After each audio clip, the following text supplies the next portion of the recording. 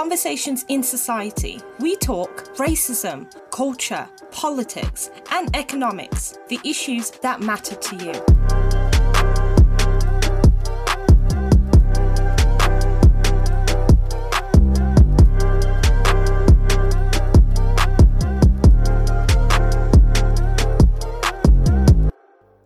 Hello everyone, it's Danielle Guthrie here, co-founder of In Society, and today I'm talking about, do our votes even matter?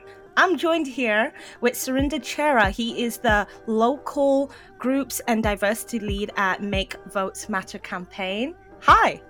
Hi, Danielle. Hi, nice to meet you. And thank you so much for inviting me on board. Oh, thank you so much for being a part of this conversation. I can't wait. And my pleasure. For all those who are listening, today is actually the 15th of September, and it is the International Day of Democracy 2021. So we're going to also talk a little bit about this. Right at the heart of it, I would say. Definitely. You know what? Let's go straight into it. First and foremost, I want to get a scope on what democracy means to you. Actually, before the podcast, I was thinking about, because it's a big question. It is. Kind of cuts at the heart of so much that's going on. You know, I think recently in this climate, maybe more so, you know, and everything that's been happening with COVID and the restrictions that have come down, people have been questioning, well, what is democracy and how to. So I think it implies a sharing of power.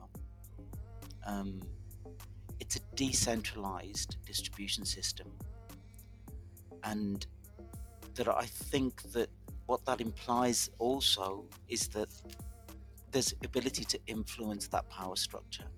Yeah. And if that is present, then the people that are making the decisions are responsive in a symbiotic way with the people that they're representing. Yeah. So for me, those are the things that are at the heart of kind of democracy.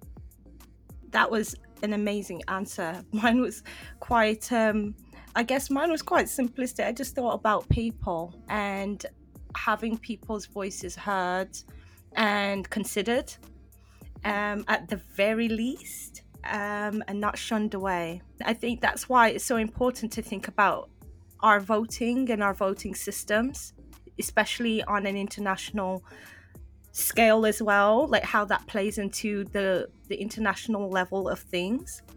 Yes, absolutely. I mean, I think, you know, at its heart, it's such an important question because, you know, this is what our whole campaign is about, really. It's about meaningful accountability of power. Yeah. And if it's not meaningful and it can't be influenced, then it's not democratic. Exactly. We're going to explore. The values of vote shouldn't be distorted by any factor, mainly by geography, I think. Yeah. So far that's happening. You know, we'll come on to explore that. Yeah. So let's talk a little bit about why is there a day for democracy and at an international level as well. Just for a bit of background to those listening, this is United Nations, the Sustainable Development Goals, and one of their development goals is actually democracy. So it ties in very well to what they're trying to achieve by 2030 anyway. But part of this day was set up to review the state of democracy internationally, and of course to monitor it as well. And it's very interesting because there's universal principles attached to democracy and everything that the United Nations is doing. So what do you think is some of the human rights elements that could be linked into the International Day of Democracy and just democracy in general? Well, democracy and human rights are obviously really intertwined, absolutely inseparable, really. And the UN acknowledges this. I mean, what I've taken from some of the literature and just reading around this is, you know, democracy is a state where people have rights, especially to vote for and elect their government, and rather than being controlled by a government. Yeah. Where they have no right of dissent or protest. And so, obviously, if there's a lack of democracy, then people don't have a voice. and this means that the power structures can basically ignore what they want, what their needs are, what their values are, because they are immune to the effects of, the population on their power structure. Yeah. So human rights, we know, in places where democracy is on the wane, which I was reading an article called Democracy Under Siege recently, and it's from Freedom in the World 2021. It's really worth a good look. And that's is that a recent? Yeah, it's a really good article, and it talks about how democracy is basically on the decline around the planet. We've seen so many countries with violent uprisings and dictatorships that have come in, and we've seen incredible scenes in the United States recently. With the whole protest with Trump and everything. And so the Democracy Day really is a day where we're keeping stock of where we're at. We're reviewing where are we at with democracy. What does it mean? How's it going? Is it, where are we at with it? So I think it's a very important day. And in this country, how do you think that COVID has impacted on democracy and, of course, voting, and just the way we view it? Do you think there's been any impact by COVID's impacted almost everything? Has it impacted that part as well? How could there not be an impact? Well, I could answer that in so many ways. I can speak for myself. This is my personal view. Yeah. I'm not speaking for Make Votes Matter on this. But certainly my observations are that COVID has raised all sorts of issues about inequality. Well, yeah, 100%. I'm a member of various organisations that looking at this, one of which has written a report on the disproportionate impact of COVID on BAME communities. Yep. And it's frightening, the number of people that were left in frontline positions, so vulnerable. And we know what's happened, really. So I think there's been a climate of fear, which I personally think has been really unhelpful on every level, not least on a physical level. When you have this amount of fear, you're going to have a huge impact on the immune system. I work in the health system. I'm an NHS staff member as well, and I work in mental health as one of the things that I do. And I've seen the impact firsthand of people coming in with all sorts of trauma related to what they've experienced in the last year, either through direct bereavement or through the experience of being in hospital and having the whole system come into operation that we've been living in. So turn now to what's happened, where does that, I know that in this year there's been a whole raft of legislation that's been brought in, which I'm not sure would have been brought in otherwise. And there's been many organisations that have commented on the erosion of democracy that's resulting from this. So I think it's had a very poor impact on democracy. I think people are now living in fear, and when people are in fear, they can't really think on the whole, and they tend to kind of reach out and trust authority figures if they can, which I think is a bit ironic, really, in the current climate. We also had a vote in the middle of pandemic, didn't we, for the mayors and the police crime and commissioners. So I watched what was going on with that, and just all the debates to do with how you can vote, how you cannot vote, all these other things happened during COVID. Do you think, just looking at that type of voting, it's a different voting system from the national elections. However, do you think that was impacted as well by COVID? Yeah, absolutely. There's a huge amount of apathy that's crept in. The kind of proposals to roll back proportional systems for the mayoral elections and for the PCC is a backward step. And the justification for it, again, it was very loosely referred to in the manifesto. Yeah. And like so many things, that leaves it wide open to interpretation, however they like, and justification. And it's the old rationale, for first past the post. It's clearer, it's simpler, as if the electorate can't cope with more than one choice on a ballot box, despite the fact that we all have mobile phones that are probably more complicated than pretty much anything we had 30 years ago. Honestly, just trying to understand Instagram, TikTok, all these things, that's very difficult. We're all on it. But it's impossible for the electorate to understand a ballot box that could be a little bit more nuanced. Yeah. It's absolutely ridiculous and patronizing. And I think they rolled out these justifications, which for me are excuses, absolute excuses. They're one of many strategies that are being used to kind of... I'm not... This isn't about a particular party, because I think this applies to Labour as much as to the Conservative Party in many ways, where the big parties that have been in power historically haven't wanted to share that power.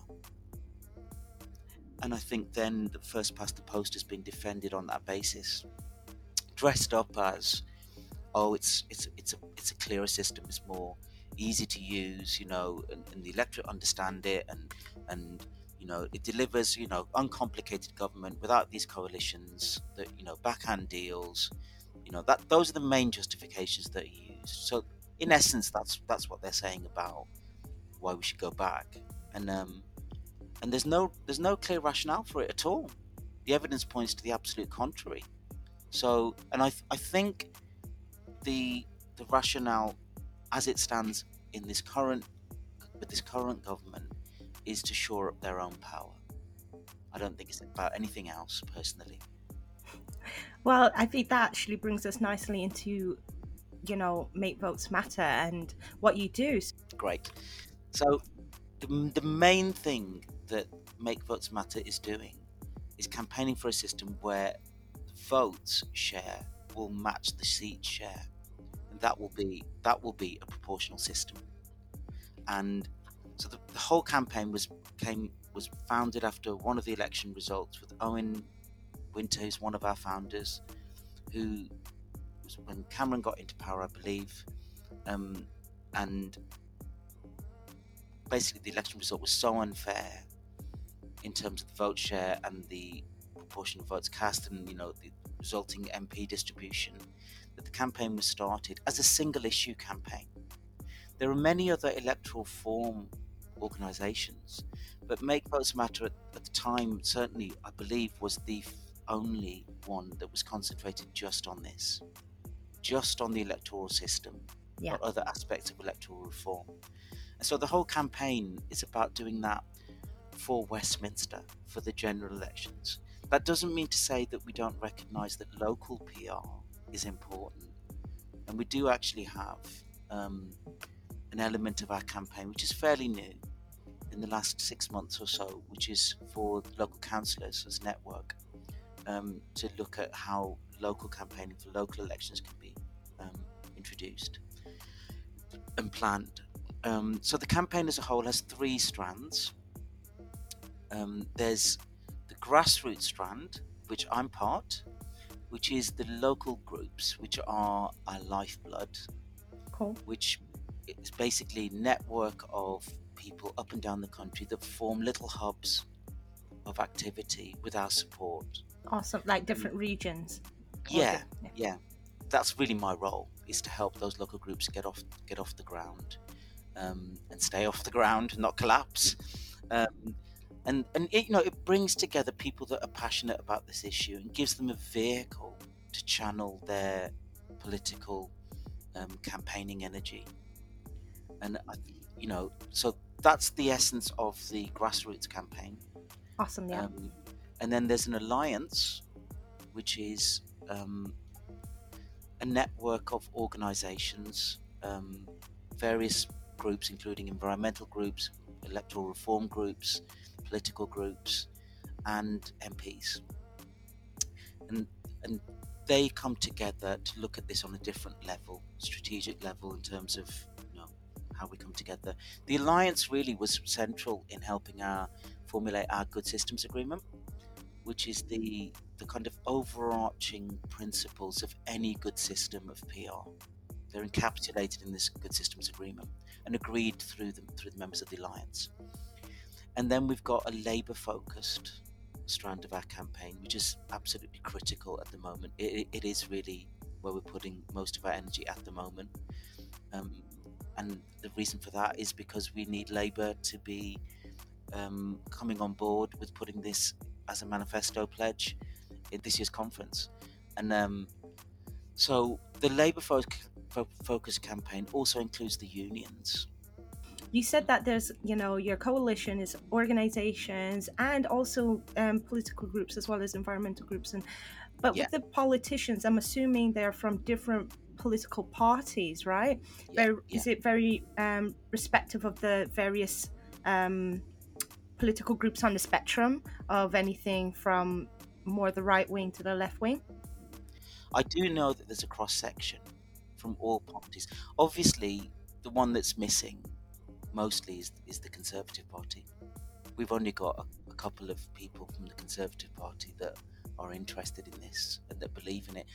Having said that, there is a Conservative Party a Conservative campaign for electoral reform.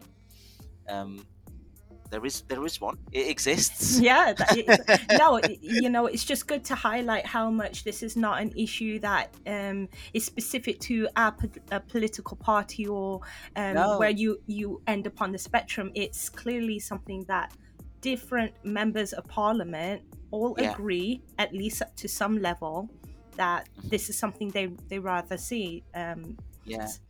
So that's really interesting.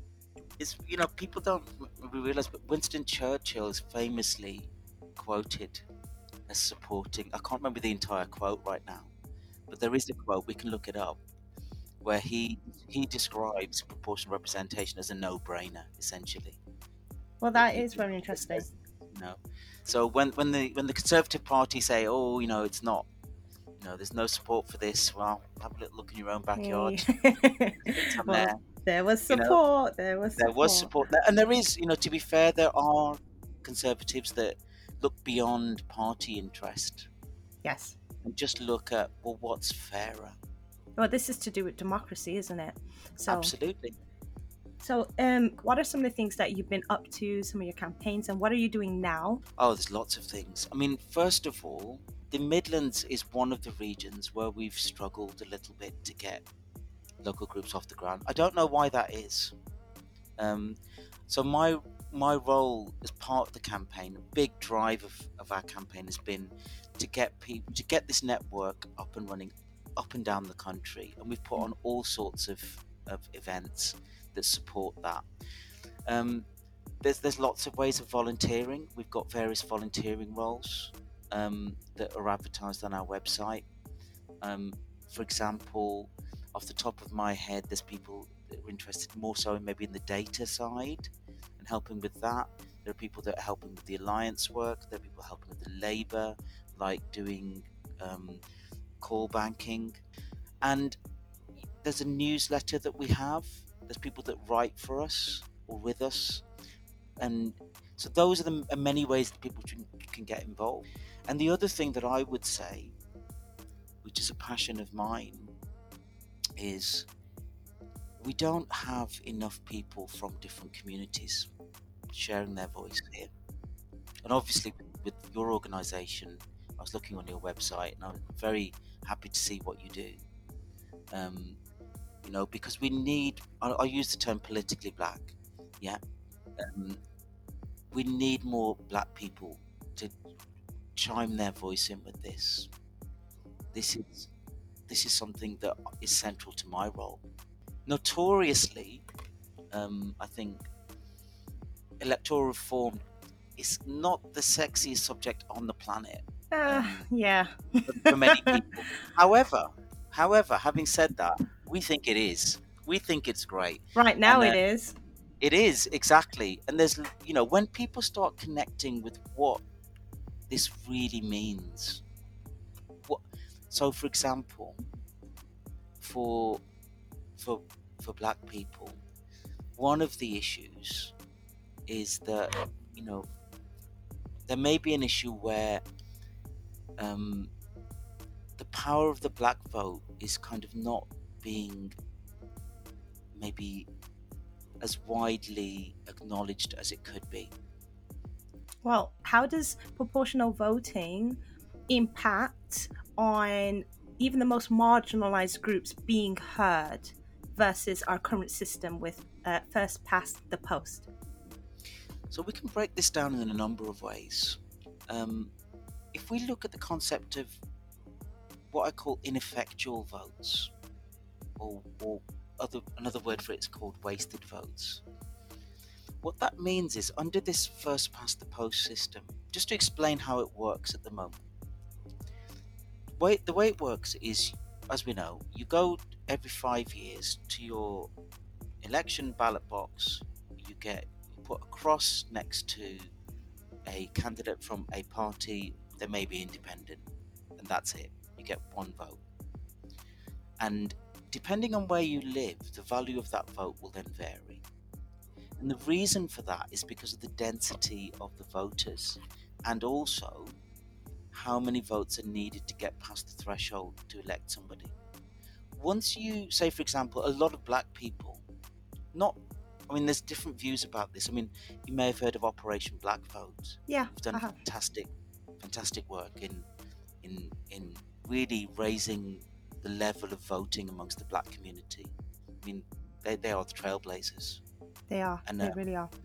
And I read their report, The Power of the Black Vote, and with real interest, and they showed just how influential black voting is in marginal seats. But what we're also noticing at MVM is that that there is a also possibility of the focus of the vote of the campaigning being in more skewed towards the mainstream, because the black vote isn't seen to be as influential. And like, for example, in urban areas, there's more wasted votes, there's more ineffectual votes, because if you live in a safe seat, I think, like it's in Manchester, we did a report called the Peterloo Report, which breaks this down really well.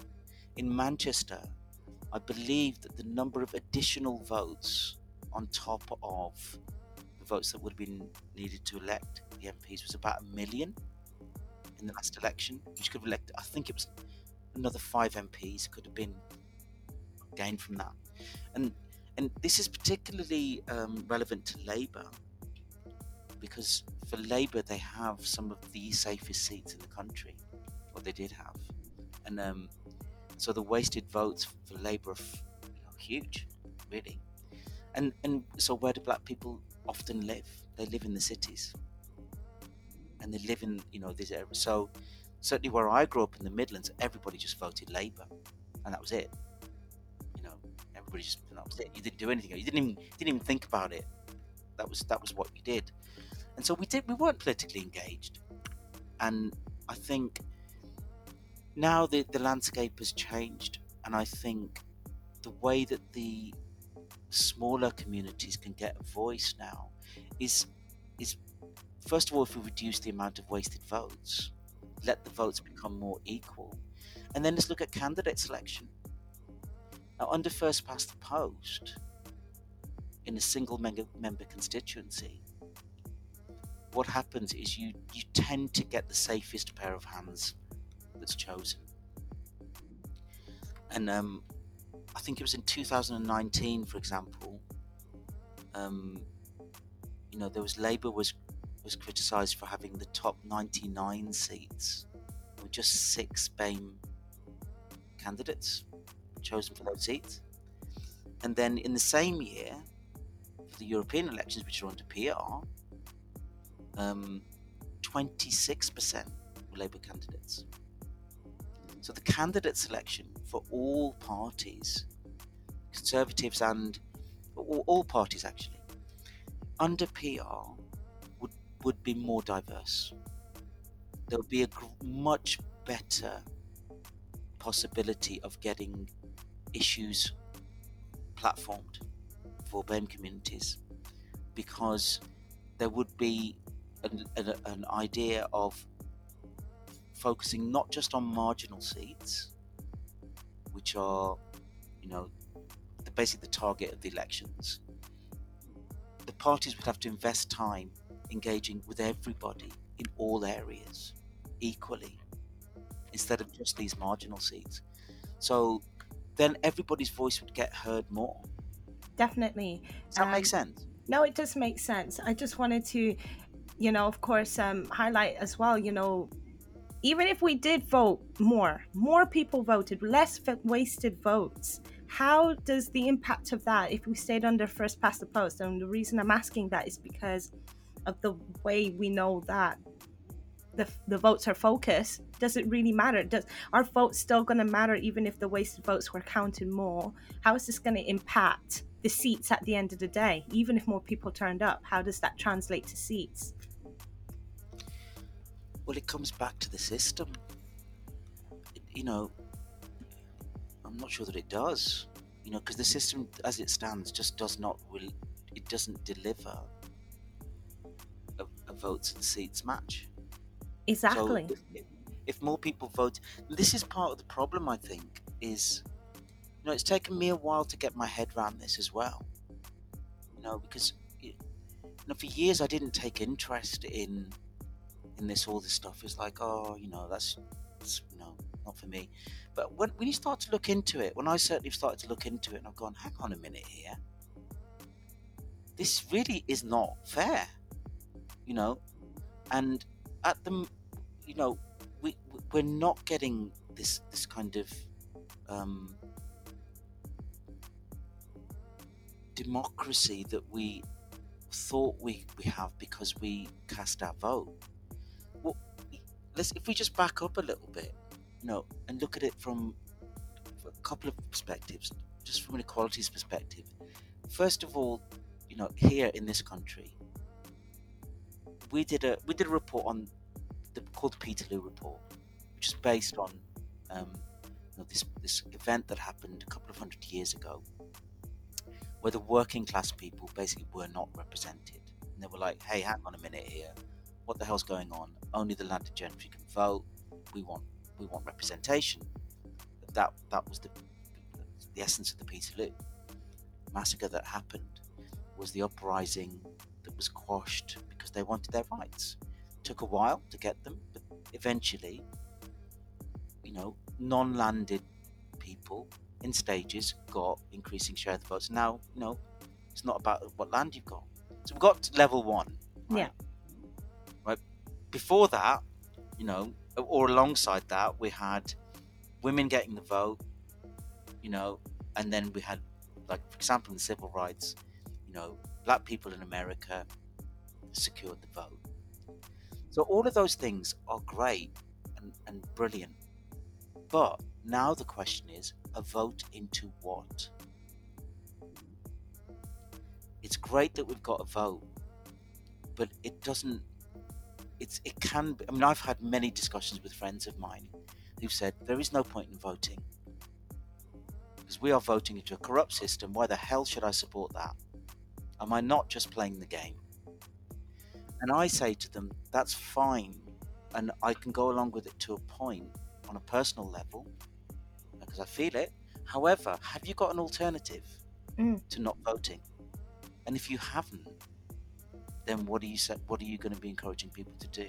Yeah. Because that just breeds apathy, and that's exactly what this system wants. Yeah. And so we just play right into the hands. So I don't support people just not voting. 100%. But I think in the current climate, the best thing that we can do is to push our votes in the direction of parties that are supporting a change to the electoral system. So I'm a member of the Labour Party. I'm an active member, well, kind of active, and I'm part of that campaign to push Labour. I think Labour are crazy for not thinking about this.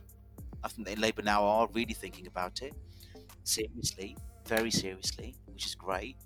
But all parties. So I think we can push our elected representatives and just candidates when they're standing. Ask them, what is your view on PR and electoral reform, and why? I mean, I would say they need to go beyond just, oh, it's fairer. Ask people, well, how much do you know about PR then? How does it work? And often, and I've talked to people who should know, they don't know. They come out with kind of just blanket statements. And when you start digging, and this is where it's not, party interest is what dictates what they say. It's not about really about whether they think it's fairer. I think, accusations were launched, for example, at some parties like the Lib Dems, like you want electoral reform because it would favour you. But I'd throw the coin back and go, well, you want to keep first past the coast precisely because it favours you. Well, that is actually part of the debate, isn't it? Is that I was doing some research into this and I read an article that said, of course, the bigger parties would favor first past the post as opposed to up and coming or maybe not as in presence, I guess, parties. And the reason for that, of course, is if you had PR, proportional representation, then of course we might start to see who actually favors each party, what they really stand for, and instead of majority wins. So yeah, that makes sense. Tactical voting would be a thing of the past. It would change the political landscape, which I think is so challenging for the power system. People's whole attitudes over time would change because you don't have to do that anymore. You don't. Here now, if you live in a certain area and it's going to be close and you don't want one party to get in, you might vote tactically. Because that's what you need to do. Under PR, it wouldn't matter. Your vote would be counted no matter where you are, and it'd be equal. Your geography wouldn't come into it. I wanted to talk a little bit about just bringing it back to International Day of Democracy and with PR. I did some research, and of course on your website itself, it does talk about how so many countries have adopted proportional representation. Then it also outlined who hasn't. And of course, the list includes ourselves, which is the UK, and we have the US, and we have Canada. But there was something else that I found interesting on your website, how I think you haven't read the full thing, but it did mention how a lot of countries that have a history with colonization, so that would be a bit of the US, the UK, and Canada, I think, was colonized at one point. But anyway, they have that first past the post. So I just wanted to talk a little bit more about get a better understanding, especially with the UK being a founding member of the UN, which, by the way, is pushing for democracy.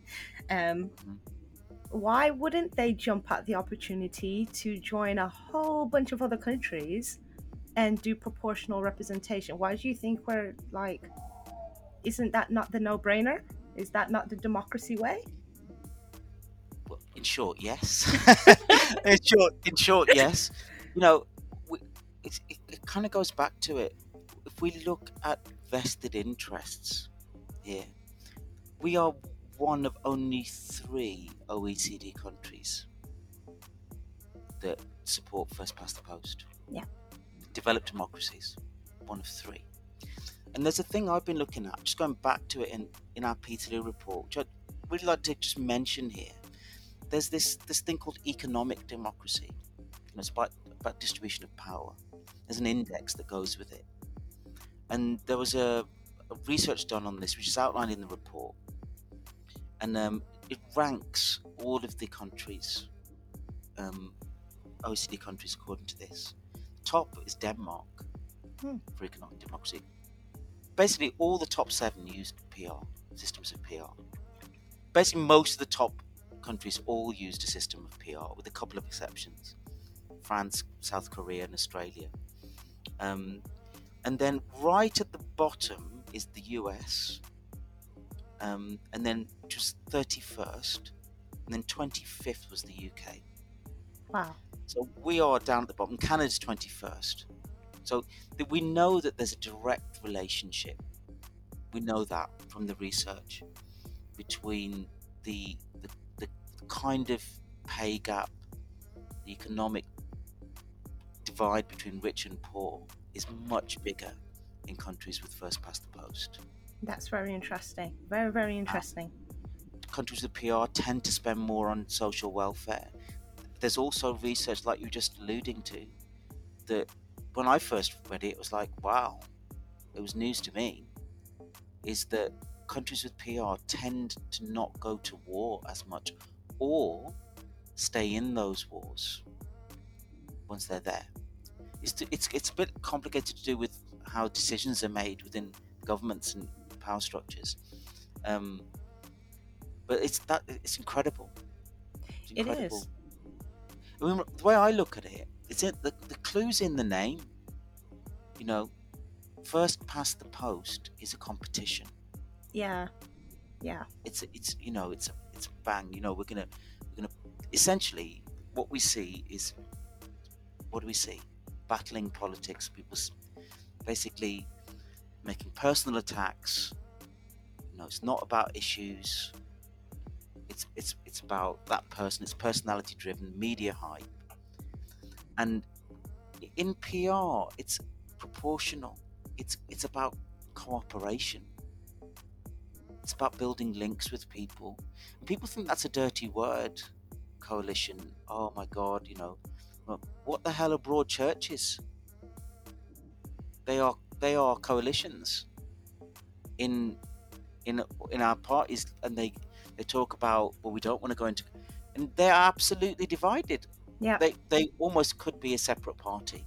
The only reason they're there is because of, you know, complicated internal stuff. And so, you know, they build coalitions now. It happens. We've had coalitions how many times in the recent DUP, the Tories. We've had, you know, the Liberal Democrats, and we've had them. We've seen a lot during the Brexit days. They just popped up all the time. Yeah. Yeah. So if we were supposed to introduce voting IDs, what do you think the impact will be on A, voting, and B, the democracy, the UK democracy? Well, I don't think it's going to be good. Let's just say that. There's very little evidence for what they're trying to do. Yeah. Various organisations have commented on voter ID schemes, including the Electoral Reform Society, that's kind of led on it in some ways. And the evidence is poor. I mean, what their main premise, as I understand it, is that they want to avoid voter fraud. Yeah. Of which there's very little evidence. I was just about to ask you, what is the... There's hardly any, right? Okay. And so that's my understanding. Although I'm no expert in this area. Yeah. I think what it does is it erects barriers that are allegedly meant to weed out bad results. But, you know, one of the things that I think is true is, even if there was significant voter impersonation, if you like, it's almost impossible that it could affect the results of an election on a large scale. You'd have to do it in such a mass scale and have such a great level of organisation. It's not going to happen under first past the post anyway. And you know, so it's the rationale, I think, is very questionable. And who's going to be impacted? It's not going to be the people that are relatively well off, well educated, got ID, fairly, you know, used to doing all that sort of stuff. We've all got ID. I don't dispute that. You know, we've all got things. But then, you know, young people, you know, with photo ID on the day, you know, passports. Not everybody's got passports. We all know what happened with Windrush. Yeah, exactly. Yeah. You know, and you know the fiasco that resulted from that, and so really it's erecting barriers where they're not needed, and I certainly have to question why are you doing that? And so the short answer is yes, it will definitely impact. I mean, for example, 350 people were turned away from voting in where the pilot sites were held in the local elections in May 2018. 350 in that year, in 2017, there were 28 allegations of fraud out of 45 million votes, and we had 350 people not being able to vote because of this is just in 5 target. I mean, it's like that gives you an idea of what it's going to do. It's almost like creating more of a, well, it's not almost like, it is creating more of a problem because people can't vote.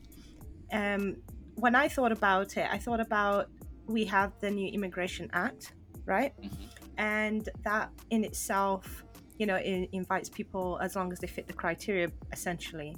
And I just thought about recent migrants, and even like we've had a lot of unfortunate unstableness in many countries and things like that, so we've seen a lot of refugees and that sort of thing. And I thought, well, hold on a second, that's not really good, is it? Because in my mind, it's disenfranchising. It's literally saying, here you go, jump through more hoops to get your opportunity to vote. And then, of course, you did touch on the Windrush scandal, and what that really shown and brought to light is the struggle, anyway, for them to get the identification they were essentially promised. So this recording is possibly like about a week before, of course, the 15th of September. So apologies if there's new information in the news and we're talking almost what it seems like in past tense. But the current debate is around Priti Patel looking at changing the electoral reform anyway, in terms of voting for the police crime commissioner, but changing it to first past the post. So it's interesting that you brought that up.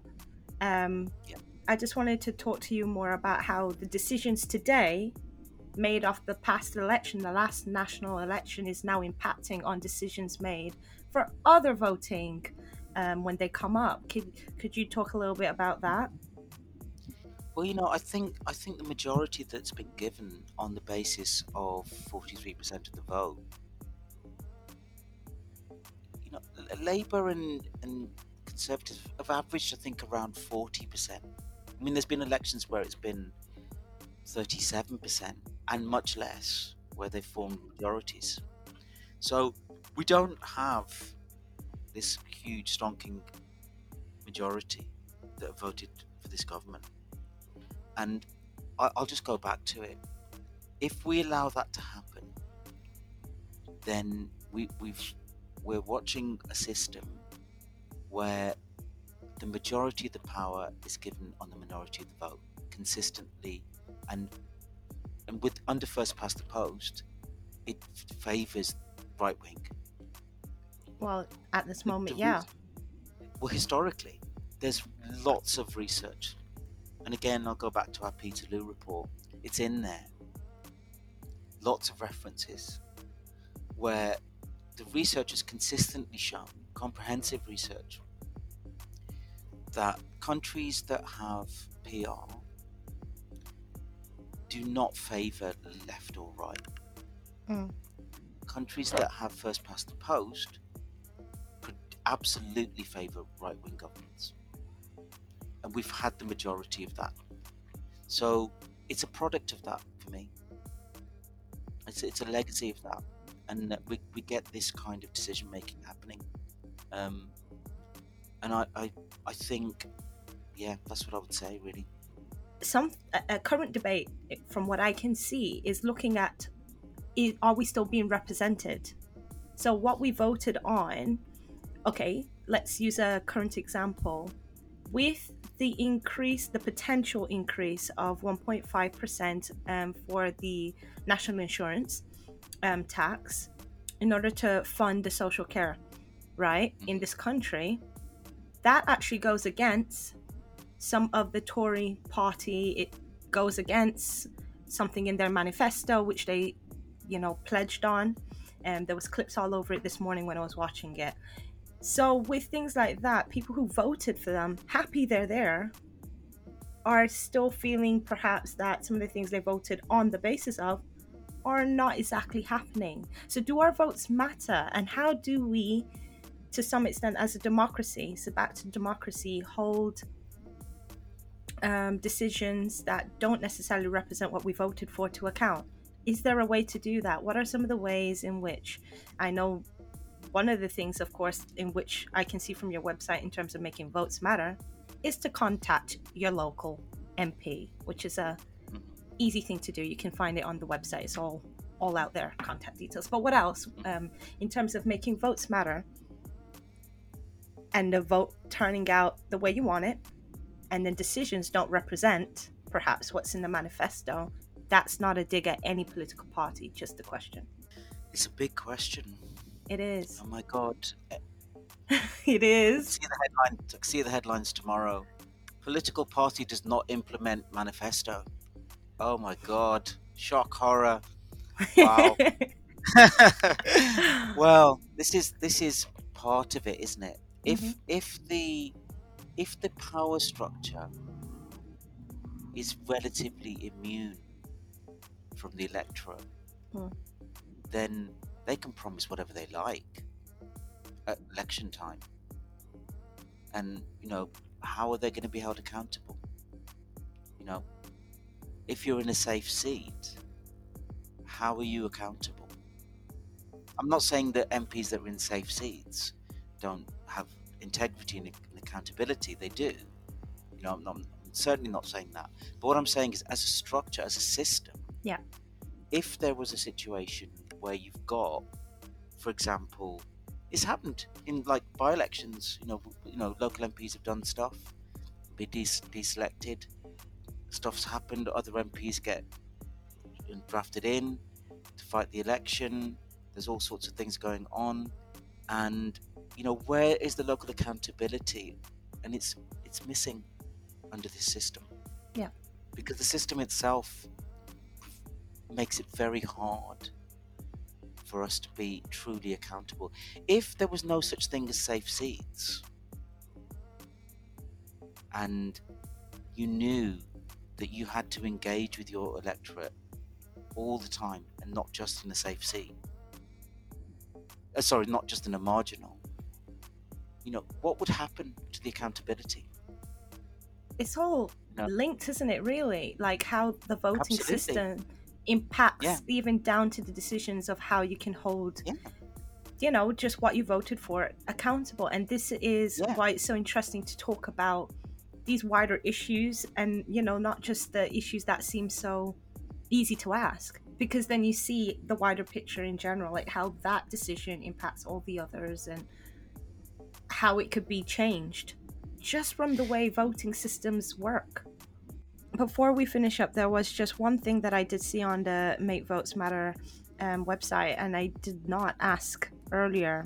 It was mentioned about kind of like these pop-up votes, like the pop-up elections. Like they're not necessarily going according to when it's planned. I'm trying to remember the exact wording that you used. Hold on a second. Snap elections. So there was something about snap elections, and I wanted to ask, how do voting systems affect these snap-up elections and the decision to have a snap-up election? Well, the thing is, snap election is just a reflection, really, of a point in time where we're doing the same old thing. We're using the same old system to try and tackle the same old problem. And in party interest, people will try and call for a snap election, like Theresa May famously did. Well, that's what I was referring to. Exactly. She called that thinking, we all know what happened. But, it had nothing to do with the voting system in a way, Well, she thought that she could win the election, so it does, under first past the post. But it had nothing to do with changing it. And that wasn't on the agenda. And under first past the post, she thought that, I can win this. We can certainly win this. And what did they end up having to do? A coalition. Yep. Well, I think what I was looking at from, just a bit of research with decisions in general, the snap election is typically used as a right. I think I'm in favor. I think my party's in favor. So if we bring the snap election, we're going to effectively get what we wanted out of it. we can kind of predict the outcome. So I guess with proportional representation, having a change of who represents seats could change how people feel, and even the decision to do snap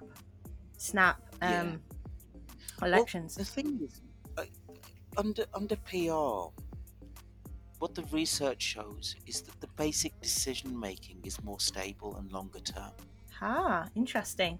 Not emotional. No, it's not, because it involves more negotiation and cooperation, and it's not as prone to being like influenced by these short-term cycles. So as we said earlier, the policies tend to be more socially just. Yeah. You know, there's more spending on social welfare and environmental concerns, and the research shows that in countries that have got good PR. Yeah, I mean, I think parties then, vote, will make decisions along those lines. I think very different decisions would be made under PR, where these kind of relationships will be established, and I think cooperation would be a more so center stage than competition. Well, thank you so much for, of course, joining me and talking to me on what people are listening. The day it will be for listeners, which will be International Day of Democracy 2021 on the 15th of September. I really hope that you enjoyed speaking with me as I did with Absolutely. you. It's been my pleasure. It's been my absolute pleasure. If people want to find out more about the campaign, could you tell us where they can go, what socials, what's your website, Earl? So we've got a Make Votes Matter website, www.makevotes.org.uk. We've got a Facebook page. We've got all sorts of social media stuff going on related to Facebook. I don't think we're on Instagram, but I could be wrong about that. It'll be on your website, wouldn't it? It'll be on the website. Yeah. And if people want to find out anything about our campaign, a good way to do it is to just sign up. Awesome. Okay, cool. If you want to check out our socials for In Society as well, it's at InSociety_UK, and that is on Instagram, Twitter, and Facebook, or you could just look on our website and it's all there anyway. So thank you so much again, and that's all we've got. And please let us know any comments, any questions. I will, especially if you have any for Make Votes Matter campaign, I can pass them on as well, or just get in touch with them direct. But thank you everyone for listening, and I'll be back with more later.